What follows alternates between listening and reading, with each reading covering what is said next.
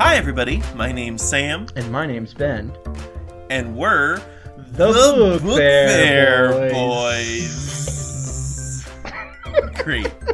Do you think we got it? It's wonderful, I'm sure. Yeah, probably not. I really hope that we find a way to use it. It's phenomenal.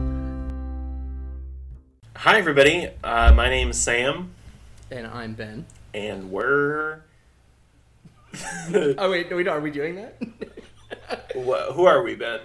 We're the Book Fair Boys. I'm joined today by a LaCroix Pamplemousse water because it's the morning. Yes. Yeah, that is the one to get, really, if you're gonna do it. Nice. Pamplemousse. Yeah. Mouse.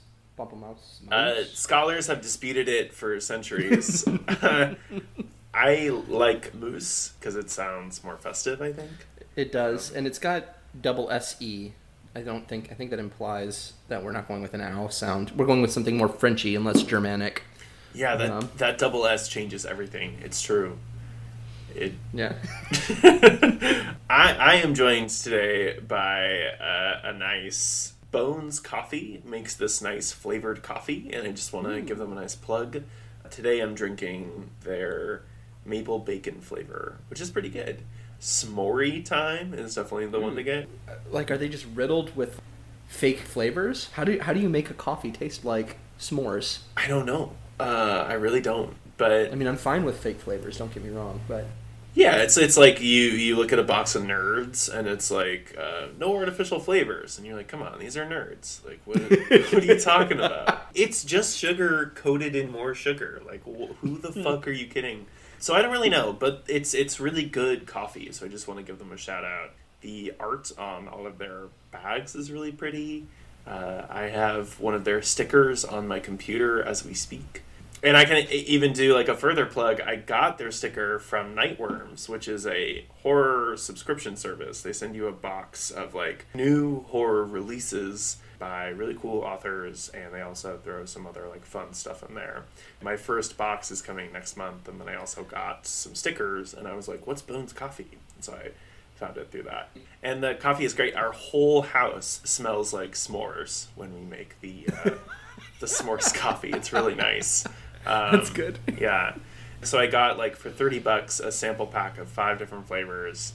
And the last one that we have left is Highland Grog, which I'm a little nervous about. I don't know exactly what it's going to taste like. When I think of grog flavors, it seems like the sort of thing that would be in like Birdie's mini flavor beans, but one of the ones you don't want to get, right?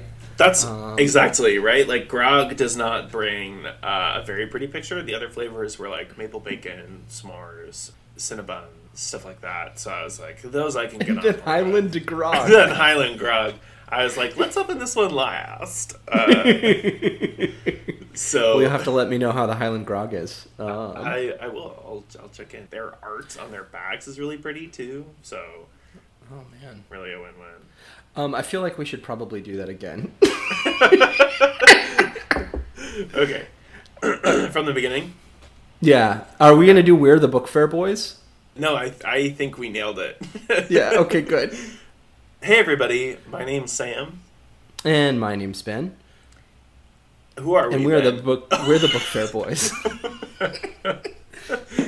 We're still working on our intro, obviously. We did a lot better this time. Good. This is great. Sam, what are we talking about today?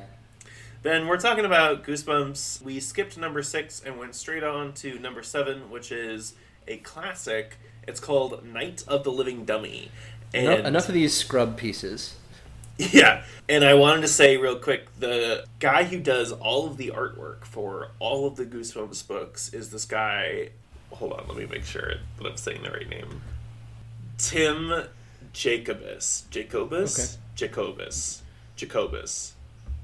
Our apologies, Tim. I'm so sorry. It's just Jacob us. So probably Jacobus. Jacobus, right? Jacobus. And he's done all of the art for all of the Goosebumps books, and now that I'm looking at his website, I'm realizing that he also did the art for a couple Stephen King books that I own. Ooh. And he did the art for the copy of House of the Seven Gables that I own, which is kind of cool. Okay. Yeah, he's awesome. He's done a bunch of stuff. So check them out. I don't know what I'm saying. Help me. We're gonna. We felt it was really important to plug this poor up-and-coming artist who's just trying to make some ends meet on our very famous podcast. So, Tim, You're welcome. You're welcome for this free advertising. Yeah, he doesn't need it. He's done. No one needs it less than what made me think of it. The cover of Night of the Living Dummy is Slappy. How would you describe his look, Ben? I would describe his look as aggressively haunting. It's ginger. It's a ginger look. We got a ginger dummy here. It's got some like little freckles. I'm assuming ginger. The actual hair is brown, but you got the freckles on the face, which implies a certain gingerness. You got like a soullessness. Well, in the green eyes, the green eyes is like a classic ginger feature. So I'm thinking he went with that look. Yeah, it's just like an aggressive, terrifying smile. Yeah. There's nothing. It's all very still. Like I could totally believe just seeing this dummy. You just see it, and it would be totally chill, and it'd be a dummy in like a store, and you'd be like, "Whoa, there's a dummy," because they're all kind of creepy looking. But their way that they do it with like it half in shadow, half in light is definitely, I don't know. It's got like that. You just woke up and turned over and saw this thing that's normally mundane in your house, but it's there and it's looking at you now, and it just that sort of like terrifying out of body experience of like turning. Like I keep thinking of. There was this house that my wife and I house sit at a few years ago, and they had a cardboard cutout of Barack Obama down in their like downstairs living room. Hard and there pass. Any cardboard cutout of anybody, like a life-size thing. No, it was life-size. There were so many times I came downstairs like at 4 a.m. to just like let the dogs out because they need to be let out super early, and like just lost my mind because this cardboard cutout was staring at the staircase. Jesus. So yeah, it's just that like seeing a face where you don't expect a face, terrifying. That's what it awakens in me. Yeah. Sam, you called it out though. You brought up Mr. Tim Jacobus. What's your take on this thing? Because I feel like I've heard of his name elsewhere, where he's done other famous covers for older works like 70s, 80s paperbacks, and which was sort of the boom for like cool paperback art, you know. And it's not on his website, so I could be wrong, but I just wanted to call him out for that. And or shout him out, call him out. Oh, you son of a bitch! I wanted to shout him out. But also, the cover of Slappy is at an angle, like it's slightly tilted. And in his original work, Slappy is just staring head on. So I just thought, that's the one I'm looking at. Is the original? Did Mark Jacobus do both? Is the staring... The staring, just looking right into your soul, yeah. Well, so is yours straight? Because mine's at an angle. You see, he's tilted. Oh, mine is straight. It's straight on. Okay. I mean, it's a scan, because I'm looking at a digital version of this, but it's just looking right at me. Yeah, well, that's what I mean, is that they threw it at an angle, because they, I guess, thought it would be creepier. It is. Yeah. Well... They're both creepy in unique ways. I don't know. Hard to say. This doesn't matter. Anyway, Tim, thank you. No, this matters a lot. Every once in a while I'll get a cover when I'm looking at some of these digital versions that are from like the new release version of it from 2010. Mm-hmm. And like the 2010 versus the 1990s covers, they definitely are both lush, but they have different aesthetics. That's something that I liked about Goosebumps too, as a kid, because all the art was just so unique. You know, you really couldn't beat it. There was something adult about it. Well, it's lush and it's big and it's scary, and most of what you see with books today is like very straightforward and minimalistic. I mean, the 90s was like, and this is, we're getting into Animorphs next, I think, after our 7th Goosebump book, but the 90s was like the heyday of... Let's just do whatever to grab the kids' attention. What are the kids like these days? The kids they like the computers. Let's like make a computer looking lizard turn into a computer boy. Like, it is like there's no rhyme or reason to the aesthetic behind some of these things. Yeah, it's true. It has that sort of like Stephen King quality to it almost, where you can tell that like. When Stephen King finishes a book, all he does is like sit back and have a cigarette, and he's like, "What else is scary?" Yeah. So it's like, Gak. People love that Gak stuff. What if Gak was scary? Or like dummies, dummies, mummies, bummies, flummies. Fuck. So, what the fuck was I talking about? I don't know. I mean, we were on covers, but...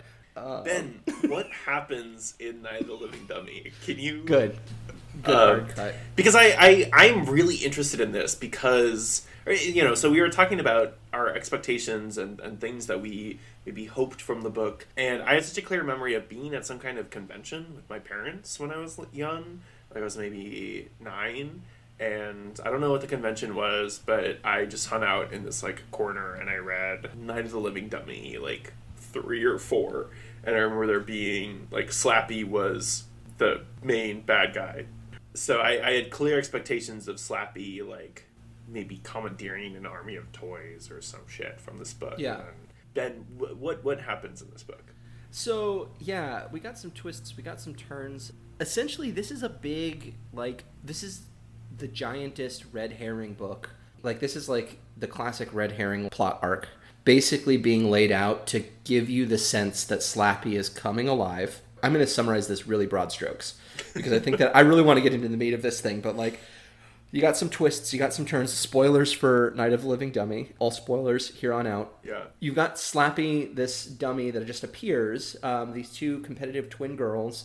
They are established early on as having this competition vibe, and one of them likes Slappy, one of them doesn't. They pull him out of a dumpster, and Slappy is creepy looking. One of them super likes the dummy, and the others don't. Once the one girl, Chris, starts seeing how Slappy is bringing attention to Lindy, her sister, she wants to get a dummy, and so they get this other dummy. And then the next thing you know, the dummies start appearing in weird positions where Slappy is, getting choked by Mr. Wood, who is our other dummy here.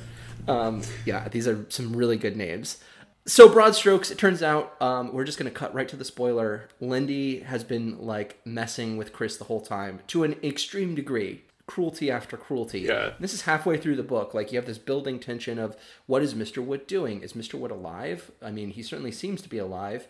And then you have the reveal that Lindy has just been messing with Chris the whole time. And then Chris finds in Mr. Wood's pocket a magic spell that she reads out loud. It's just written in gobbledygook language.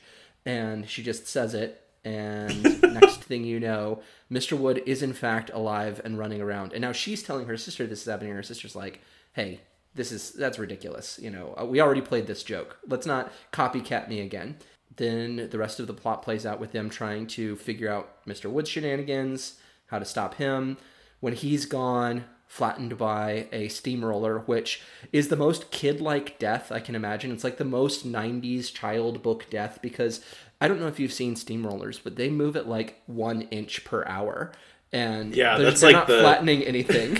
that's like the Austin Powers bit, right? Where they're on the steamroller and they're like, get out of the way. And then he's yelling. It was in enough cartoons, enough Looney Tunes from the 1950s that things got flattened by steamrollers that it's just part of the cultural consciousness. And so we just accept that this dummy somehow just got run over by a steamroller. Yeah. But when they saw the steamrollers, I was like, just have him run into traffic. Why the hell are we getting him run over by a steamroller? I love that. Spoilers for a lot of movies coming at you quick here, but I love that was such a thing for a while, that villains had horrible deaths. You would, in the 90s through the early 2000s, if you were a bad guy, you were going to get eaten alive.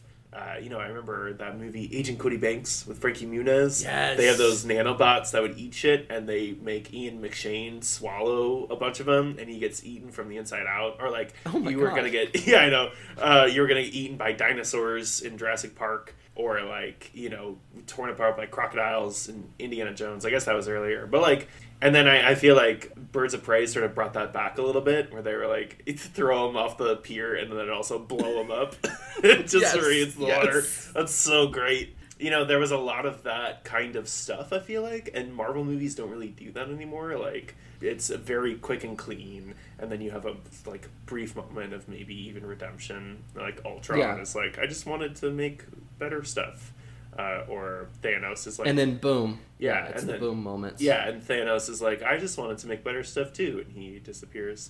I guess that there's maybe a greater narrative shift in general there, where it's like, all villains, all bad people are just people too. So even though like you defeat... They're wrong, and you defeat them, they still have this moment where they're like, I really just wanted balance, or I just wanted whatever. Dude, not Mr. Wood. Mr. Wood just wants these girls to be his slaves, as he said over and over and over again. Yeah, and he repeatedly says, don't mess with me, I have powers. I have powers! As they're throwing him into a suitcase. It's so great because, like, he's both, like, completely a joke in terms of his power set. Like, he is just a dummy with a dummy's amount of strength. And so, like, these two relatively small girls, you know, can take this dummy and, you know, 12-year-old, I'm guessing, because all of his protagonists are 12-year-old R.L. Stine, like, they can just take this guy and they can just throw him in a suitcase and lock it, and he's just trapped, right? Until, like, he's suddenly not anymore. I mean, he's kind of dangerous. Like, he'll do his little wooden mouth and bite people. Like, he'll, you know, like it happens several times where his little wooden mouth bites Chris on the arm. Or he'll, like, slap with his, like, little wooden hands, and they'll be like, ow. But, like... Yeah, or he chomps. Like, he's... yes, like... yes, he's chomping, he's kicking. He's chomping and kicking, yeah. But they're constantly manhandling this thing, and he's just shouting the whole time, you're gonna regret that, I got powers. I can, like, hear it in this deep accent. It's so ridiculous. Yeah, so that's basically it, right? That's like they find the one dummy Slappy in a dumpster. They're like, this is fun. And then the other twin gets jealous and she's like, I want a dummy too. So the dad buys her a dummy.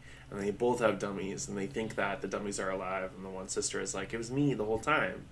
But then the one dummy actually comes to life, and then... Super straightforward. But I think what makes this one, because this is by far my favorite book so far. Me too. And I can see why people have latched onto this. There's like some Chucky stuff. It's funny, like in the 90s, you know, Chucky was big. I'm guessing that like R.L. Stine saw Child's Play or some version of Child's Play and was like, took the parent vibe of that time, which is not like we're scared and creeped out by this thing because it's like can kill people, but it's like a doll that uses foul language. That was kind of the thing everybody was really upset about, is like there's this doll that like runs around and it says fuck a lot, and you can't have that. You can't have this like little doll like cursing.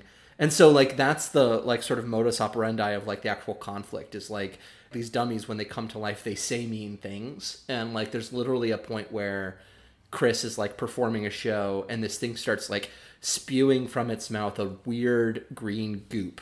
And I kept expecting us to have, like, the fake out, she woke up and it was a nightmare thing. I know. Like, this thing is actually just spewing green gook out of its mouth after calling the teacher a fatso. And it is one of, like, definitely top 3, if not top, Goosebumps moments for me so far. Where it's, like, she gets a chance to perform with this dummy in front of the whole school, right?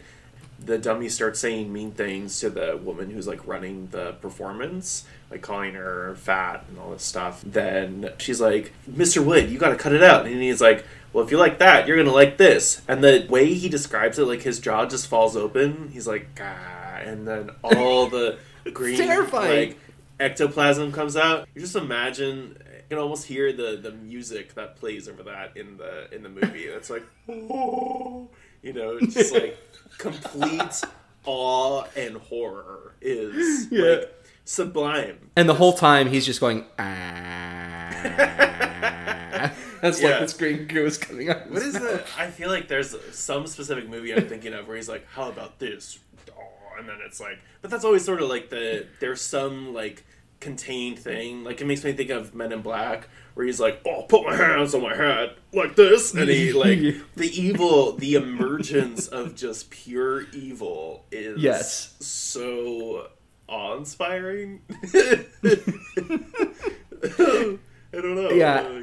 Well, and this is like the major escalation spook. So like let's think of this as spook beats. You've got your spook beat of there is a spooky doll. There's, you know, we got our creepy doll, we got our creepy dummy. And it's creepy. And so that's spook beat number 1. And it even starts out with, like, Lindy doing some, my name's Slappy because I'll slap ya, you know? And so, like, we're establishing it as a threat at the very beginning. And we have the spooky doll that's just chilling. So now it's just being spooky in the home space. So I think that's beat 2. Beat 1 is discovery. Beat 2 is it's sticking around. It's there.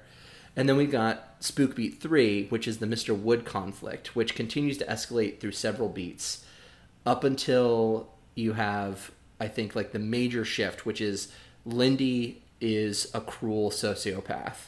And that reveal, because like you have Lindy building this thing with her sister the whole time, like as an ally, like we've got to watch out for Mr. Wood. Our parents will never believe us, you know, and like even doing things like the final big thing she does with Mr. Wood is she apparently, while Chris is sleeping, takes Mr. Wood down into the kitchen, pulls all of the food out of the refrigerator, and throws a bunch of Chris's jewelry into it. And this is like after Chris had like dropped Mr. Wood on the floor, or like thrown him on the floor in upset bit of fury. And so she thinks this is some sort of weird revenge. Lindy's like all upset about it, and Chris is all upset about it, and the parents are furious, and they're like, we're going to take away both the dolls. And Lindy's like, no, let's just, if we both clean it up and we pay for the food out of our allowance that we're earning with our dummies, then that's cool, right? And Mom's like, okay, that's fine. I don't ever want to see the dolls again.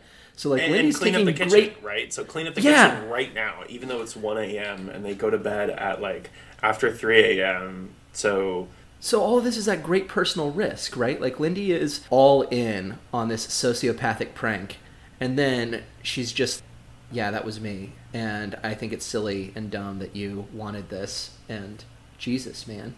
I mean... To what benefit? Like, you had to clean up the kitchen, that's going to come out of your allowance, too. Like, you have now established that you're in this together, so...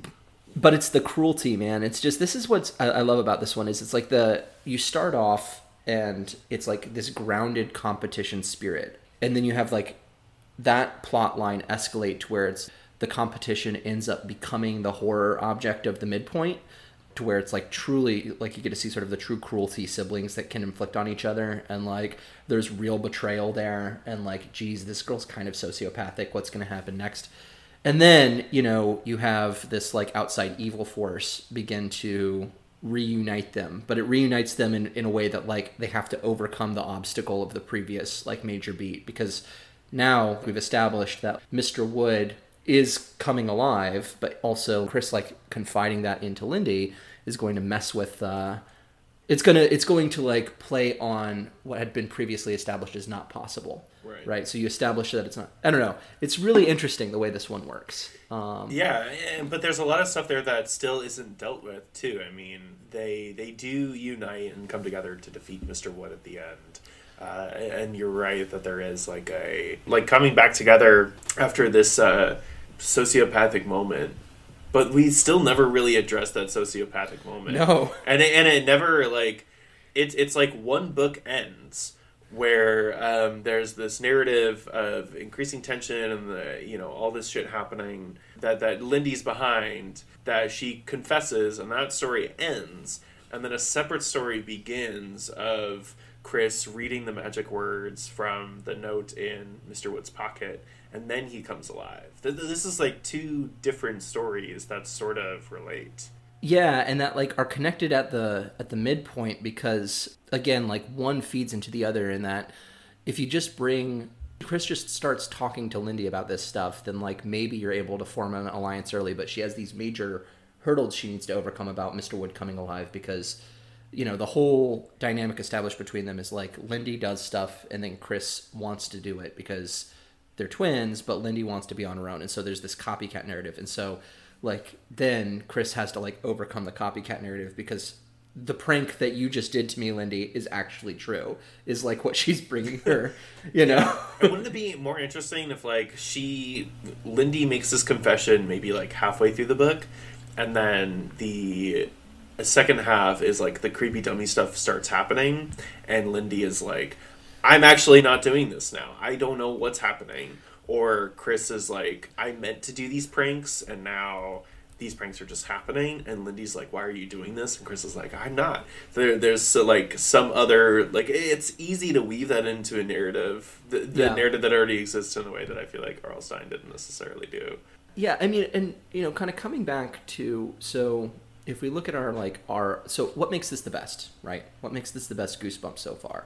I kept asking myself this, like, when I was reading it, and I'd actually be interested in your take, Sam, first, because I've got my interested to hear. No. I've got like my thoughts, but I don't want to seed the conversation. So what you said, this is your favorite too. What made this your favorite? There is such a complexity that goes into every aspect of this book that I feel like isn't necessarily present in any of the previous ones. Like, all the characters have dimensions.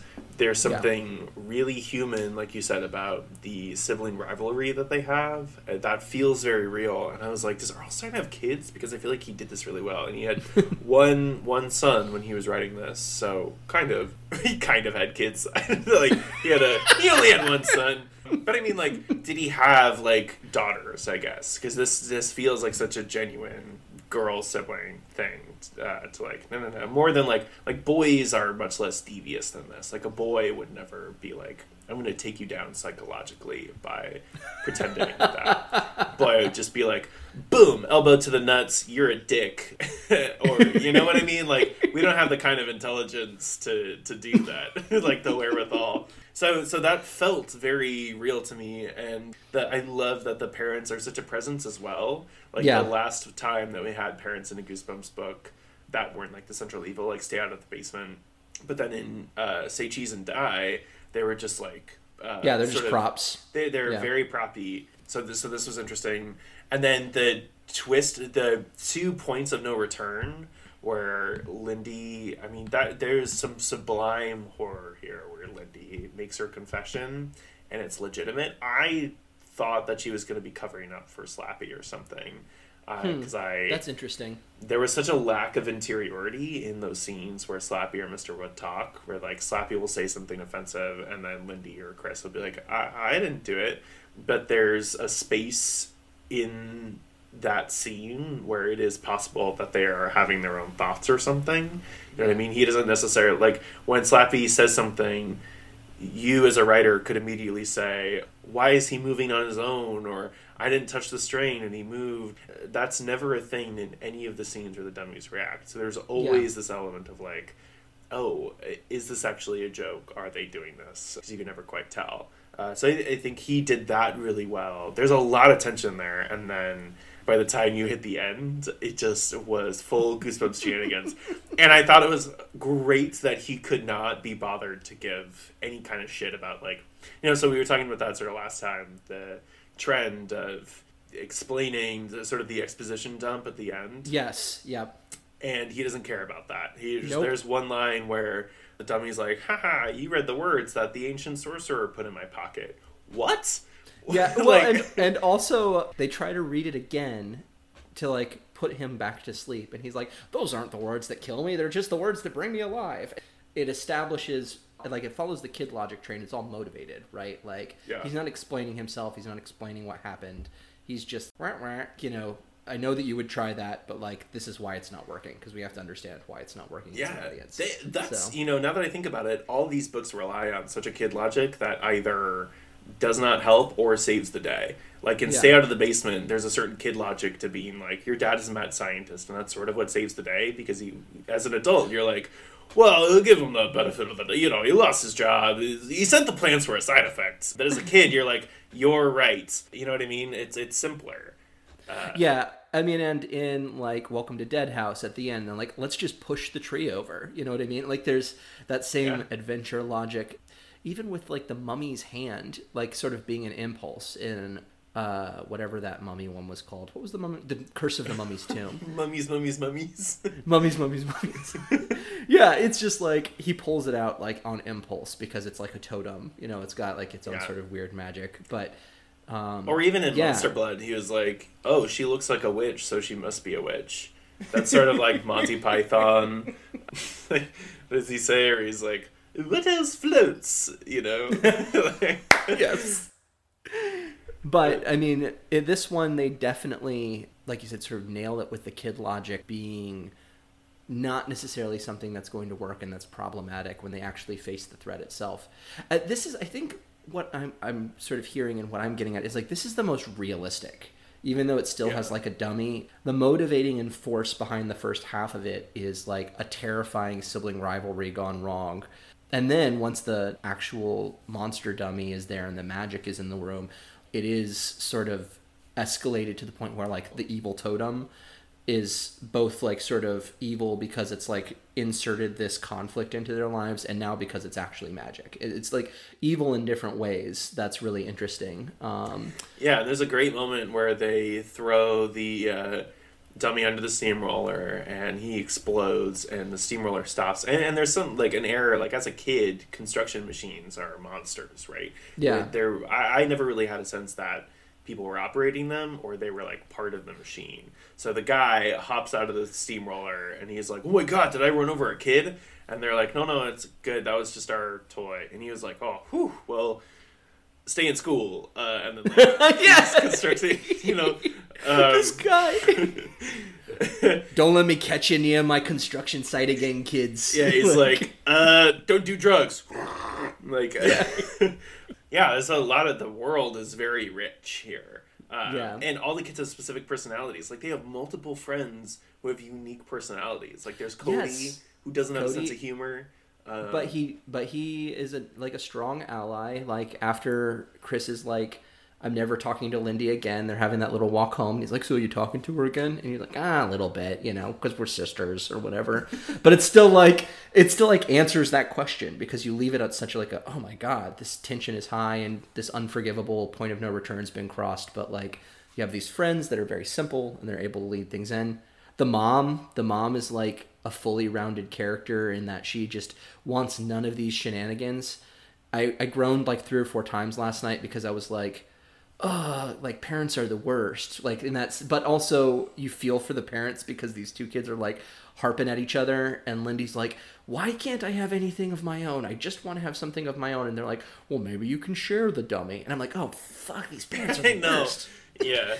But also you understand because they've got these like little kids just harping at each other. Like, yeah, and there is a feeling of like dad's just having a drink too. It's like, I think it's the mom who's like, why don't you share it? And the dad's like, say, that's a great idea, like, to get out of my hair, and there's a lot of specifics in this book too that make it a richer world. Like, the mom is reading a Stephen King book. Yeah. So when they go to tell her, she's like, oh, you scared me. Yeah, she very consistently has, like, if you think about returning to a primary motivation, like, her thing is she cannot deal with how competitive they are. Like, they never say we're competitive, and they never use that word to, like, even clarify the nature of, like, how they have conflict. But she keeps saying the word competitive over and over and over again. Whereas I think if, like, you're Chris, you're thinking of this as, I'm being shut out of opportunities that Lindy has. And if you're Lindy, you're thinking, I want something of my own. So they like have their own ways of viewing the conflicts that are happening between these kids, which is, again, really interesting and different and like much more deep than a lot of the way that R.L. Stine's built his novels previously, which is just, there's a mummy and it's bad, right? Or I'm a scaredy cat and this kid likes to scare people. Like, and those are the conflicts. You know what I mean? Yeah, it's something very simple about just like Dead House. I am the older sister. I have a younger brother who's annoying. And that's the same sort of dynamic. That's the same sort of dynamic that they have in Stay Out of the Basement and then Monster Blood. Yeah, there's a lot of simple dynamics that he tinkers with in the first couple books. And then this one feels very dynamic. Dynamics. I had done this whole thing. I'm definitely not going to be able to reproduce this on the air. Since we're live, guys, we are audio live. Tell me about it. I had like looked at the first 2 pages of this, and even like before I finished the book, I was just astonished at like how clearly the conflict is established early on. You start off most of these others with like I've noticed he likes to start his books, R.L. Stine, with like kids shouting things, right? Or adults shouting things. It's just like a line that gets contextualized. In this one, it starts off with this really vague like as Chris struggled to get her twin sister's attention, Lindy glanced up from the book she was reading to see what the problem was. Instead of her sister's pretty face, Lindy saw a round pink bubble nearly the size of Chris's head. "Nice one," Lindy said without much enthusiasm. Then she popped the bubble. "Hey," Chris cried. Pink bubblegum exploded onto her cheeks and chin. "Gotcha," said Lindy. I can't read very well, guys. But the reason that we're doing this is so we very clearly in these two paragraphs like established, Chris really wants to get her sister's attention. She's like, she's somebody who's seeking affirmation. She's very affirmation seeking in her character, and she's going to be the whole time. Lindy is just completely over it. And then when Lindy does something, Chris does something back, because what Chris does next is she grabs Lindy's book and she closes it so she loses her place. And then we have the mom come in, and we have this like superior sneer that Lindy gives because she's like, "I've blown bubbles much bigger than that." And the mom's like, "Why are you so competitive?" So like within the context of like 200 words, we've basically established everything that this whole book's going to be about, which I just thought was like, I don't know. I mean, it's very simple. It's very direct storytelling, and it does it in a way that I found just like really efficient, which you don't get in a whole lot of these books because there's a lot of like world building and mystery, especially with like the like crazy needless chapters that we have in things like Monster Blood. But I mean, here it's just, your conflict and you understand from the beginning, like if he plays this story out right, it's going to end up being about these two girls, their competition, and then the parents' inability to insert themselves in ways that are helpful. I want to talk about the dog getting strangled because as we were talking about this, so we've done this really out of order. This book is really phenomenal. It's two books in one. It's very grounded for a Goosebumps book. It's got really magical, terrifying horror moments. It's got a dog, like almost all these books have had so far, except for Night of the Living Mummy or whatever it's called. Oh God, what is it called? Curse of the Mummies Tomb. Curse of the Mummies Tomb. Mummies. This book is also genuinely funny. Like, yes, the dad is cutting onions, and then he just throws the onion in the sink. He's like, "I hate onions." Great bit. It's good. And then the fucking Mr. Wood like strangles the dog. Yeah, and like for a while, for a long time. Yeah, so he comes back. They bury him, and they're like, "Whew, we did that," which they didn't. The dummy comes back and starts strangling the dog. Yeah, and they have to pull him off. Yeah, yeah. I mean, I don't know if we've spent enough on how terrifying this thing is. Like, it's kind of funny because it's like, I've got powers, and it's like, hey, slaves, you're gonna be my slaves now. And it's like, it's this like gruff dummy, and he's being mean, and he's just standing there, and he's terrifying. But then he keeps saying, "If you aren't my slaves and you aren't good, I'm gonna start killing people that you care about." And you're like, oh, that's kind of creepy. But he's a dumb dummy, and we can manhandle him. So what does that mean? And then he starts strangling the dog. He's like, "Since you were bad slaves, you need punishment." And he starts grabbing this thing. You hear the dog like whimpering, and the girls are trying to grab his hands, but he's still just strangling the dog. It's like, oh my God.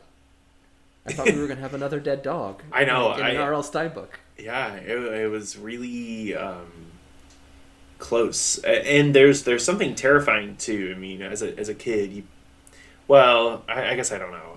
Having never been a young female-identifying person, there was something to me about, like, what I imagine an older man. This dummy has been around for a while. He's clearly aware that there's like an ancient sorcerer who's cursed him, So he's older than them. And he's telling a pair of like 12-year-old girl twins, "You're my slaves." I was like, fuck. Yeah. And he's named Mr. Wood. That's so dark. That's like... Yeah, there's definitely dark layers here. And that's gotta activate. I mean, as a 12-year-old girl reading that, they're dollars to donuts, you've had experiences being sexualized at some point already, right? So reading this... Or you're in the very beginning parts of that, at that age, so you're already reading this and you're like, oh no, I don't like that. Well, and I mean... And the threat of the dog, like, so here's the other thing that's really interesting is, like, the whole thing centers in some ways around a gaslighting plot. You have like Lindy gaslights Chris in the beginning, and then you have this dummy, and so that's hanging. Even though he never really thoroughly gaslights them, he does, like, he's alive to the girls, but then when the parents come out, he's a dummy, and they're like, stop saying that the dummy's alive, basically, you know, just stop fighting, stop being so competitive. Like, that's what they keep saying. But like, he's sort of in some ways like in a prime position to gaslight them, so even though there's like, put them in a position of seeming crazy to other people, right? Like, it's sort of like Invisible Man-ish, like that movie that just came out. Because did you see it? There's a lot of like, I haven't seen it, but I've had the plot described to me so many times at this point. I'm going to see it this weekend. I watched Train to Busan, by the way. I know you did, and I have not watched Invisible Man yet. I haven't held up my end of the bargain. Did you watch Cabin in the Woods? No. Wow. I haven't held up my end of the bargain at all. I rewatched Cabin, and I almost cried a couple times because I was just so happy to be rewatching this movie that has meant so much to me. Oh my God. Is that sad? But no. I mean, it's funny. No, I mean, I was having a great time. I was just like, should I be crying right now? I don't think I've ever cried at the joy of... Sam, you're such a genuine person. I don't think I've ever cried at the joy of having been given the opportunity to rewatch a movie. So the only other time I've felt that kind of joy at a movie is when Jurassic World came out, because I was such a big Jurassic Park, like a huge Jurassic Park kid. And so when the music sort of started up for Jurassic World, I was like, oh my God, I'm in it. And then the rest of the movie was just a Chris Pratt commercial, and I was like, this is not fun. But you got that opening music, man. It's like why everybody screamed about the Millennium Falcon appearing in the trailer of the first, whatever it was called, Star Wars movies. There's an awesome bit that Red Letter Media does where in their review of that, they're talking about, why do we need all the old stuff? Like, you don't need old stuff. Let's create new stuff. And then they just have over the background, as like the Mr. Plinkett characters talking, all of these like reaction videos to seeing the Millennium Falcon for the first time in the trailer. All these people screaming, "It's a Millennium Falcon!" And they're like, but why you're just getting it? And they're like, okay, I see why they included the Millennium Falcon. Like, awesome. Yeah. And I saw the first episode of the Watchmen show at Comic-Con. Oh, was it good? Yeah. Sorry. Have you seen it? I get Comic-Con. No, I want to watch it. I don't have HBO Go or HBO subscription, so. So, yeah, in the first episode, the Night Owl ship comes on, and everyone cheered, and I was like, yeah, all right, I like the ship, and sort of clapped. But I was like, what? I don't know. I want to know who the hardcore Watchmen fans are that are out there waiting for the Night Owl ship to come on. Like, that's really probably a very specific and small subculture of comic fandom, because that's like I don't know, the irony is palpable for it being like a deconstructionist text about, in particular the new one, kind of being like a quasi-deconstructionist reading of the way people establish fandoms around Watchmen characters, you know? Yeah. Like the way that the new show is operating. Well, yeah, it's true. Where did we leave off? What were we talking? I don't know. I'm so. There were okay. We were talking about the weird, terrifying subtext of Mr. Wood and wanting 12-year-old girls to be slaves, and all of the uncomfortableness about that, and then also the implicit. This is why, because I mentioned in Invisible Man, the sort of implicit ability to like make them seem crazy, and that as a threat in the back of the mind. Like, there's the immediate threat of, like, the dog being strangled, and then there's also the terrifying reality of, like...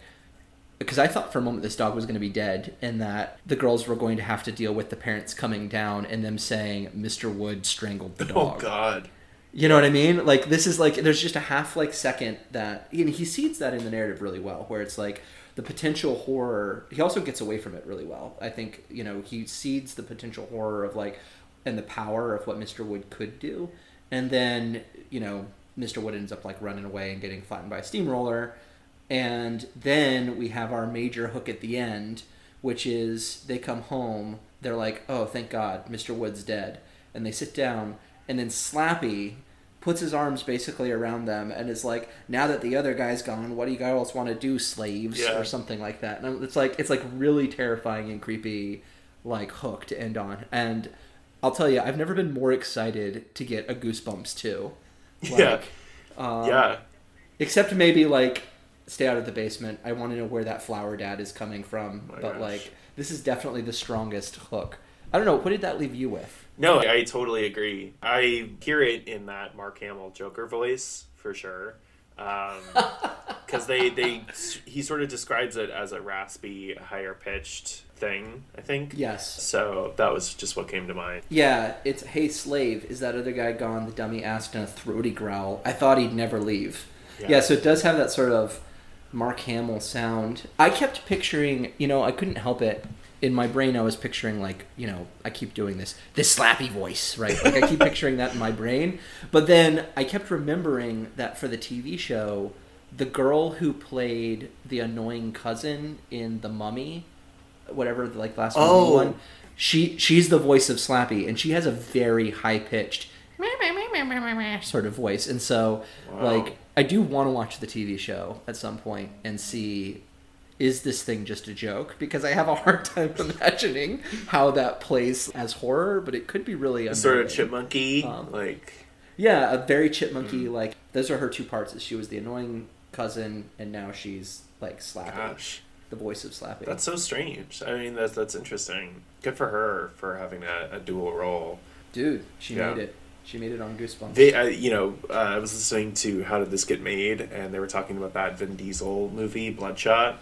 And how he's really, so I think it's a Valiant Comics, and Vin Diesel is now really pushing for a Valiant Comics cinematic universe, the VCU.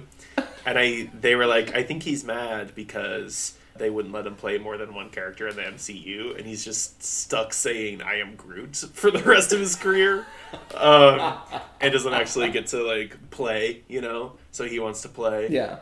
So good for her that she got to have more than one role in the Goosebumps. It came together. You did it. Yeah, that's really interesting.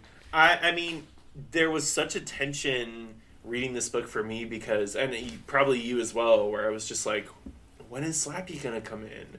I was just so tense. And there's all of this. So at the beginning of this, I had predicted, as soon as Mr. Wood showed up, I was like, the next big thing that's going to happen is, like, Mr. Wood's going to be damaged and Slappy's going to have done it and Chris is going to blame Lindy.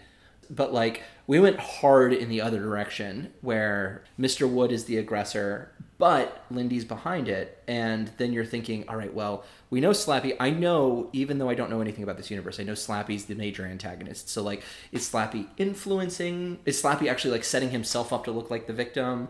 Or is he, like, influencing Lindy in some way? No, she's just a sociopath. Yeah. And so then that question's answered, but you're like, we know this guy's coming around. And the one thing that it's kind of hinted at, and this is why I think this is a multi-draft one, I think he knew he was onto something and that he knew he was going to have a sequel, because when the girls go to bury Mr. Wood, they've got him in a suitcase and they're going to bury him next door. They hear something scampering in the bushes and they look over and one of them's like, it was probably a raccoon, but it was a really big raccoon. And that's it. That's all you get. And then they bury it and then they go back home and then, like, somehow Mr. Wood is out. I'm convinced that was Slappy somehow going to, like, dig Mr. Wood up so that, like, shenanigans could keep happening. Yeah. I mean, there's no reason for them to have that information in there except that that's Slappy. Yeah, and I thought that the whole thing was going to be Slappy, but Slappy was framing Mr. Wood. Yes. Right? So, like, when Mr. Wood is strangling Slappy, they're like, we got to get rid of Mr. Wood, but then Slappy takes control of the house, and nope. I also thought it was interesting. Did you ever see that movie with Anthony Hopkins called Magic, where he's a ventriloquist and he gets his dummy? No. It's really great. Anthony Hopkins is super creepy. It came out in, like, 1974 or something. It's, for him, it's almost like this impulse, like he can't put the dummy down. And for a bit, I kind of forget how it goes. Actually, it's been a bit since I've seen it, but I remember that for a bit, it's like, oh, is the dummy alive? And then it is just like, well, he's either controlling it or is possessed by something that's making him control it. There's a direct link between them. like the dummy isn't a separate entity, really. I did go a little bit down the rabbit hole with like the whole ventriloquist as a terrifying thing sub-narrative, which just goes to show like how effective this is. I mean, you remember Scarface, like the Batman villain that's oh got... my god. From like Batman the Animated Series, yeah, like, and it's also similar where it's like this guy that was traumatized as a child, and he like, because he was part of a mob family and his parents were like killed, or his mom was killed or something like that, and so he's like taken all of his aggressive emotions and put them into this mob boss like puppet, you know, called Scarface, and he's like totally terrified of like violence and bloodshed and always trying to stop Scarface from doing bad things. Jeez. But like he ends up a legit mob boss Batman has to stop, and this guy is scary. Yeah, like, I remember him. You never know. It's like as a kid especially, you never know like, is the puppet alive or is it this guy, and what's going on? Yeah. I mean, it's a very interesting and terrifying like character type that I don't think we see a lot of anymore. I mean, like creepy dolls are one thing, but like the way that a dummy is tied at the hip to a person that might or might not be influenced or influenced by, and like where the power like influence train starts and goes is kind of an interesting dynamic that you don't really see a lot in horror today. So maybe it's time to bring dummies back. Yeah, I think don't know, creepy dolls and dummies get lumped together, but I think they're separate because, like, the doll is the homunculus, right? This is like simulacrum of what a human looks like, but it's not actually alive. And then once it becomes alive, that's like the golem, right? This human-like creature now has a life of its own and can't be stopped because its rules of living are different from yours, or are unknown. But with a dummy, there's something about the impulse or the other voice or the other self in that feels like equally terrifying but in a different way. Like there's a scene in Magic where I think he's like talking to a therapist or like his agent or something, and he's like, just put the dummy down, and Anthony's like sweating, and then he finally like picks up the dummy, and the dummy just starts talking rapidly. He's like, gah, gah, gah, my dummy. And there's a feeling of catharsis there, like I just need that fix. And then I like, you know, it could be the same thing as like, don't have a drink, Anthony Hopkins, and he's sweating, and then finally it's just like, fuck it, gets the rum bottle, you know, and it's the same sort of thing. And there's something about calling them dummies too. Like, are you dumb when you have a dummy because the dummy speaks for your other self that are the impulses or the insults or the things that your actual self would never say? You know what I mean? Like... Yeah, the conflict between the ventriloquist and the dummy is an interesting line to walk. And that's, you know, what's interesting about the character in Batman is that you've got the guy who's like disassociated himself from his violent impulses and really wants everything to be okay. And he genuinely wants that. And you've got Scarface, who's like the embodiment of all those things. It's like an actual crime boss running a crime family and has a Tommy gun and is like a really characterized version of like your violent masculine stereotype.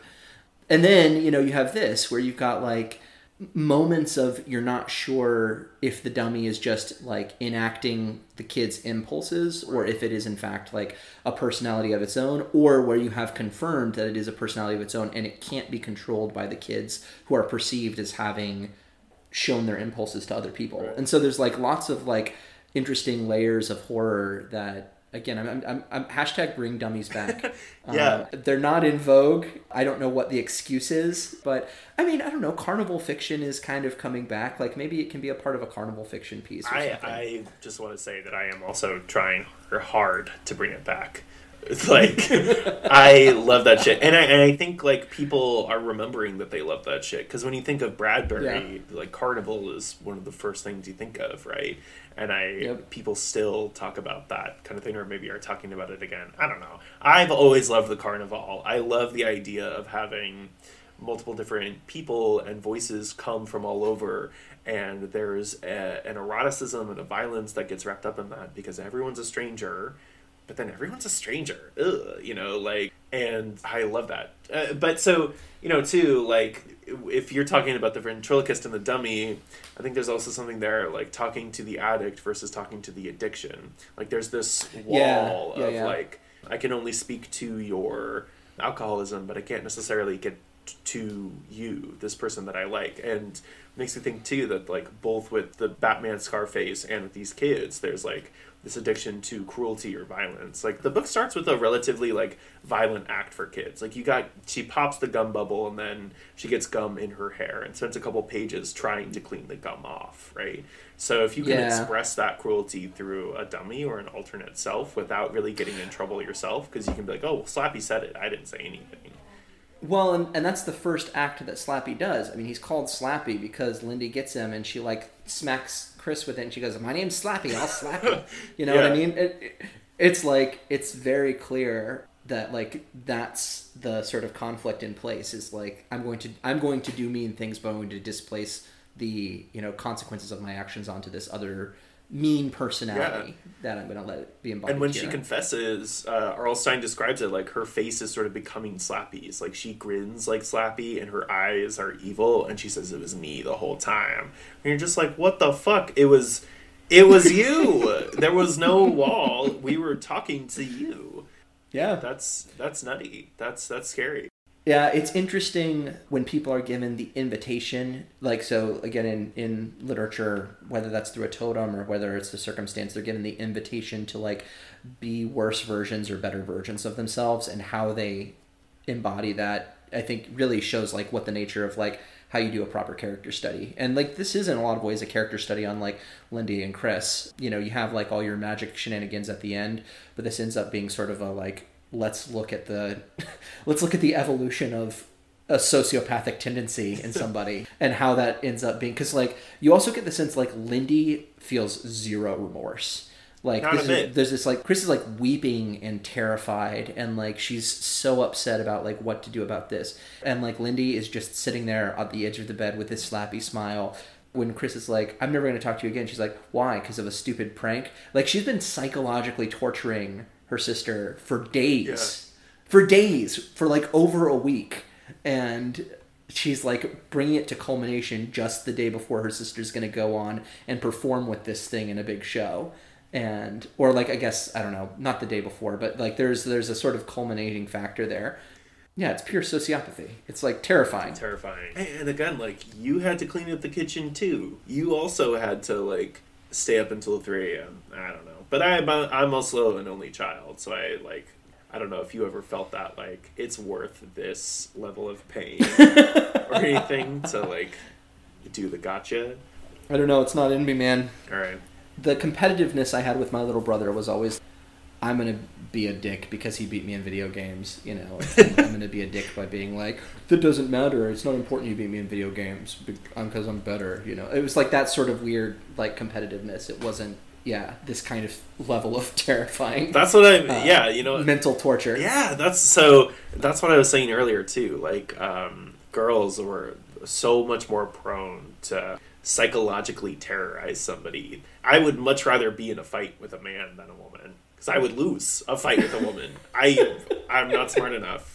Well, you think about, like, how kids get power, and boys are, I mean, like, you know, whether it's through it's definitely social conditioning as well, but, like, there's the social conditioning around, like, muscle power, and, you know, that's all of the archetypes you're given, you know, is the fighting archetypes, and kids who are assertive are going to find their power somewhere else. That's true. And, you know, in this case, Lindy is finding her power through her ability to manipulate, for sure. Even if it's, like, a stock archetype, that, you know, it's definitely, like, the way that this is manifested is, like, she's getting her power through being manipulative, and in a real weird way, like, gaslighting, doing that sort of masculine gaslighting thing. Yeah. So I don't know how we put a period on this one. I guess we have to do our spooks, right? I'm giving this, like, multiple spooks up. This is more than 2 spooks. Wow. This is given for me, like, we got some twists and some turns. I'm giving this one, like, I don't know. Did I give 3 spooks up already to something? I don't know.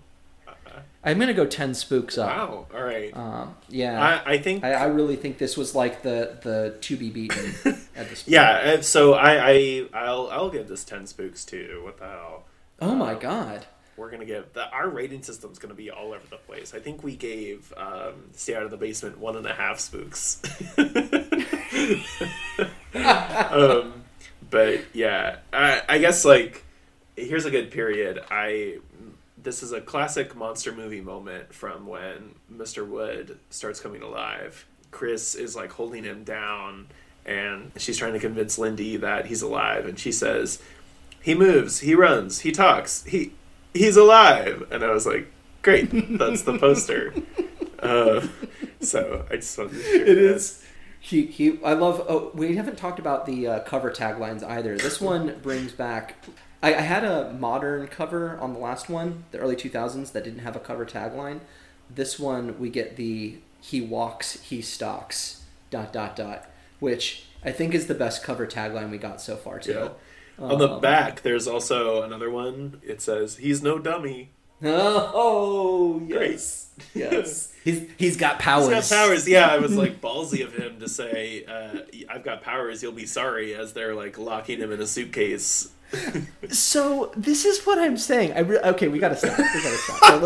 But it's just so funny because it's so scary, but it's such a like limp and flaccid danger object. You know what I mean? Yeah. It's like it's just a dumb dummy that's like flopping around on the ground. Ben froze. Friends and neighbors. And Sam froze. I don't know what he's talking about. He could be talking about anything. We're waiting. Uh-oh. Oh, there we are. There we are. Hey. It's you were saying anyways. It's a limp and flaccid danger object? Danger object, yes. Put that on my gravestone. Call me Mr. Wood. But the point being, like, again, it's just so funny, like, and it's even asserting itself that way with the "I've got powers." I can't say enough about, like, I don't know if he knew what he was. Artists rarely know what they're doing, and I don't think he knew what he was doing when he played with this. But like, there's just something that's like both scary and terrifying, and seems like that perfect Goosebumps mix of like horror comedy in this thing, because you are laughing. It's really funny. And it's really scary as an adult. And I imagine as a kid, you're kind of getting that weird pull back and forth between humor and horror as well, because this thing is genuinely scary, but it also is very powerless. Yeah. And even when it asserts power on the dog, like, they're able to rescue that thing. If it had killed the dog, maybe you would have a different feeling about it at the end of the book, but it doesn't. But it's like, it's weird brute force slaves, like, language, like, as like uncomfortable as that is, it's also absurd and funny, kind of, like, that he's just like, "Now you're my slaves." Like, it's the sort of thing that a 3-year-old little kid that has 2 older kids, just learned to start talking, it's going to assert power and authority in like the most brute force way possible, that like youngest child thing. I want to see it's interesting. The new Child's Play, because I heard that the bit is not that he's just a toy that comes to life, but he's like connected to devices in the house, so you can control him just like you could control your Echo. And the idea of powerlessness makes me think of that. And that's such an interesting evolution from like, there's an item in your house that is inanimate and you have just control over it, and then all of a sudden you don't, and the tables turn. Versus like, you don't have power in your house to begin with, really, because it's all connected. It's now one giant robot that can kill you. Yeah, and then you add a toy to it. It's like if you gave your Alexa hands, right? But anyway, so Ben, what are we reading next week? We said we would do... We're reading the one that Sam recommended. So like all of these so far, Sam and I, like Sam comes to me and he's like, "Oh, I love Goosebumps. I'm a Goosebumps fanatic." He's like, and we'll do this fun thing where I know everything about Goosebumps and you don't know everything about Goosebumps, and you'll read it and I'll read it. And then he's like, "I haven't read any of these books." I don't remember any of these. He's like, "I don't remember any of these." And so now we're doing the one that Sam remembers, which is called Terror Tower? Yeah, it's a Night in Terror Tower. So I said this... A Night in Terror Tower. I said this before. Yeah. What I remember about Goosebumps is there were other dimensions, other places. Like, they were always going back in time. You got zapped through the clock into another place. Or there was even, like, a house that was bigger on the inside than it should have been. Either that or just straight-up monsters. So... these first couple books aren't really what I think of when I think of Goosebumps, which has been interesting. Yeah, it has been interesting. I just wanted to give you... No, you should. I deserved it. So Night in Terror Tower falls more into the territory that I am familiar with, but we'll see how it goes. Yeah, so we're going to read A Night in Terror Tower. There are some adaptations, so we're going to have to watch them. And then that's it, right? Yeah, then I think we're going to take a little hiatus to catch up on some editing, and I think Ben and I also have multiple other projects going on, so pay attention to some of those. And then we'll come back with some Animorphs, I think is the plan. Season 2. Season 2 of the what are we called? The Book Fair Boys. The Book Fair Boys. Yeah. Season. Yeah, 3 seasons in a movie. Wait, 6 seasons in a movie. Yeah. Hashtag 6 seasons. I think it'll make us feel more legit if we have like seasons. Does that seem Good. true? I don't know. Sure. I don't know. Ben, do you have anything exciting going on this week, or anything you want to plug before we sign off? No, I'm gonna go see the Marfa Lights. So I'll tell you if I see Marfa Lights. Gosh, yeah. I'll call you if I see Marfa Lights, Sam, and I'll show them to you through grainy video footage that will definitely be proof. Yeah, I'll be like, wow, there they are. Yeah, it'll be great. So that's all I'm doing. I'm going down to Marfa, Texas. What are you doing, fun. Sam? I'm excited to hear about it. What am I doing this weekend? I don't know. I think. This is really important for everybody to know, by the way. I'm starting my blog today, my horror blog. Oh. My first post that I'm gonna post today. So, to all of our Ravenous fans out there, you can probably, if you reverse engineer, assuming that this makes it the cut and actually gets put, you from a reverse engineering the time where Sam's blog went up to the time that you listen to this, you can get approximately how long away we record these episodes, which will be very interesting for you. 5 years. Yeah. Oh God, please no. No, it's great. All right, well, thank you for listening, everybody. Yeah, that's it. Get out. We don't have an ending bit. I thought that was our ending bit. Is that what? What's our bit? I was saying he's got a gun. What? Wait, what did I do? He's got. What was I saying? I said something. The first get one. That. What was it? Get that jam. Take that jam. Was it really take that jam? Well, you were doing the one podcast that you were listening, so it was like get that jam. He grabbed those gems. No, I'm not going to steal their stuff. Okay, so here's my official ending bit. I'm going to say, it's spookerific. Bye. Adios. All right, that's it. Thank God. Oh.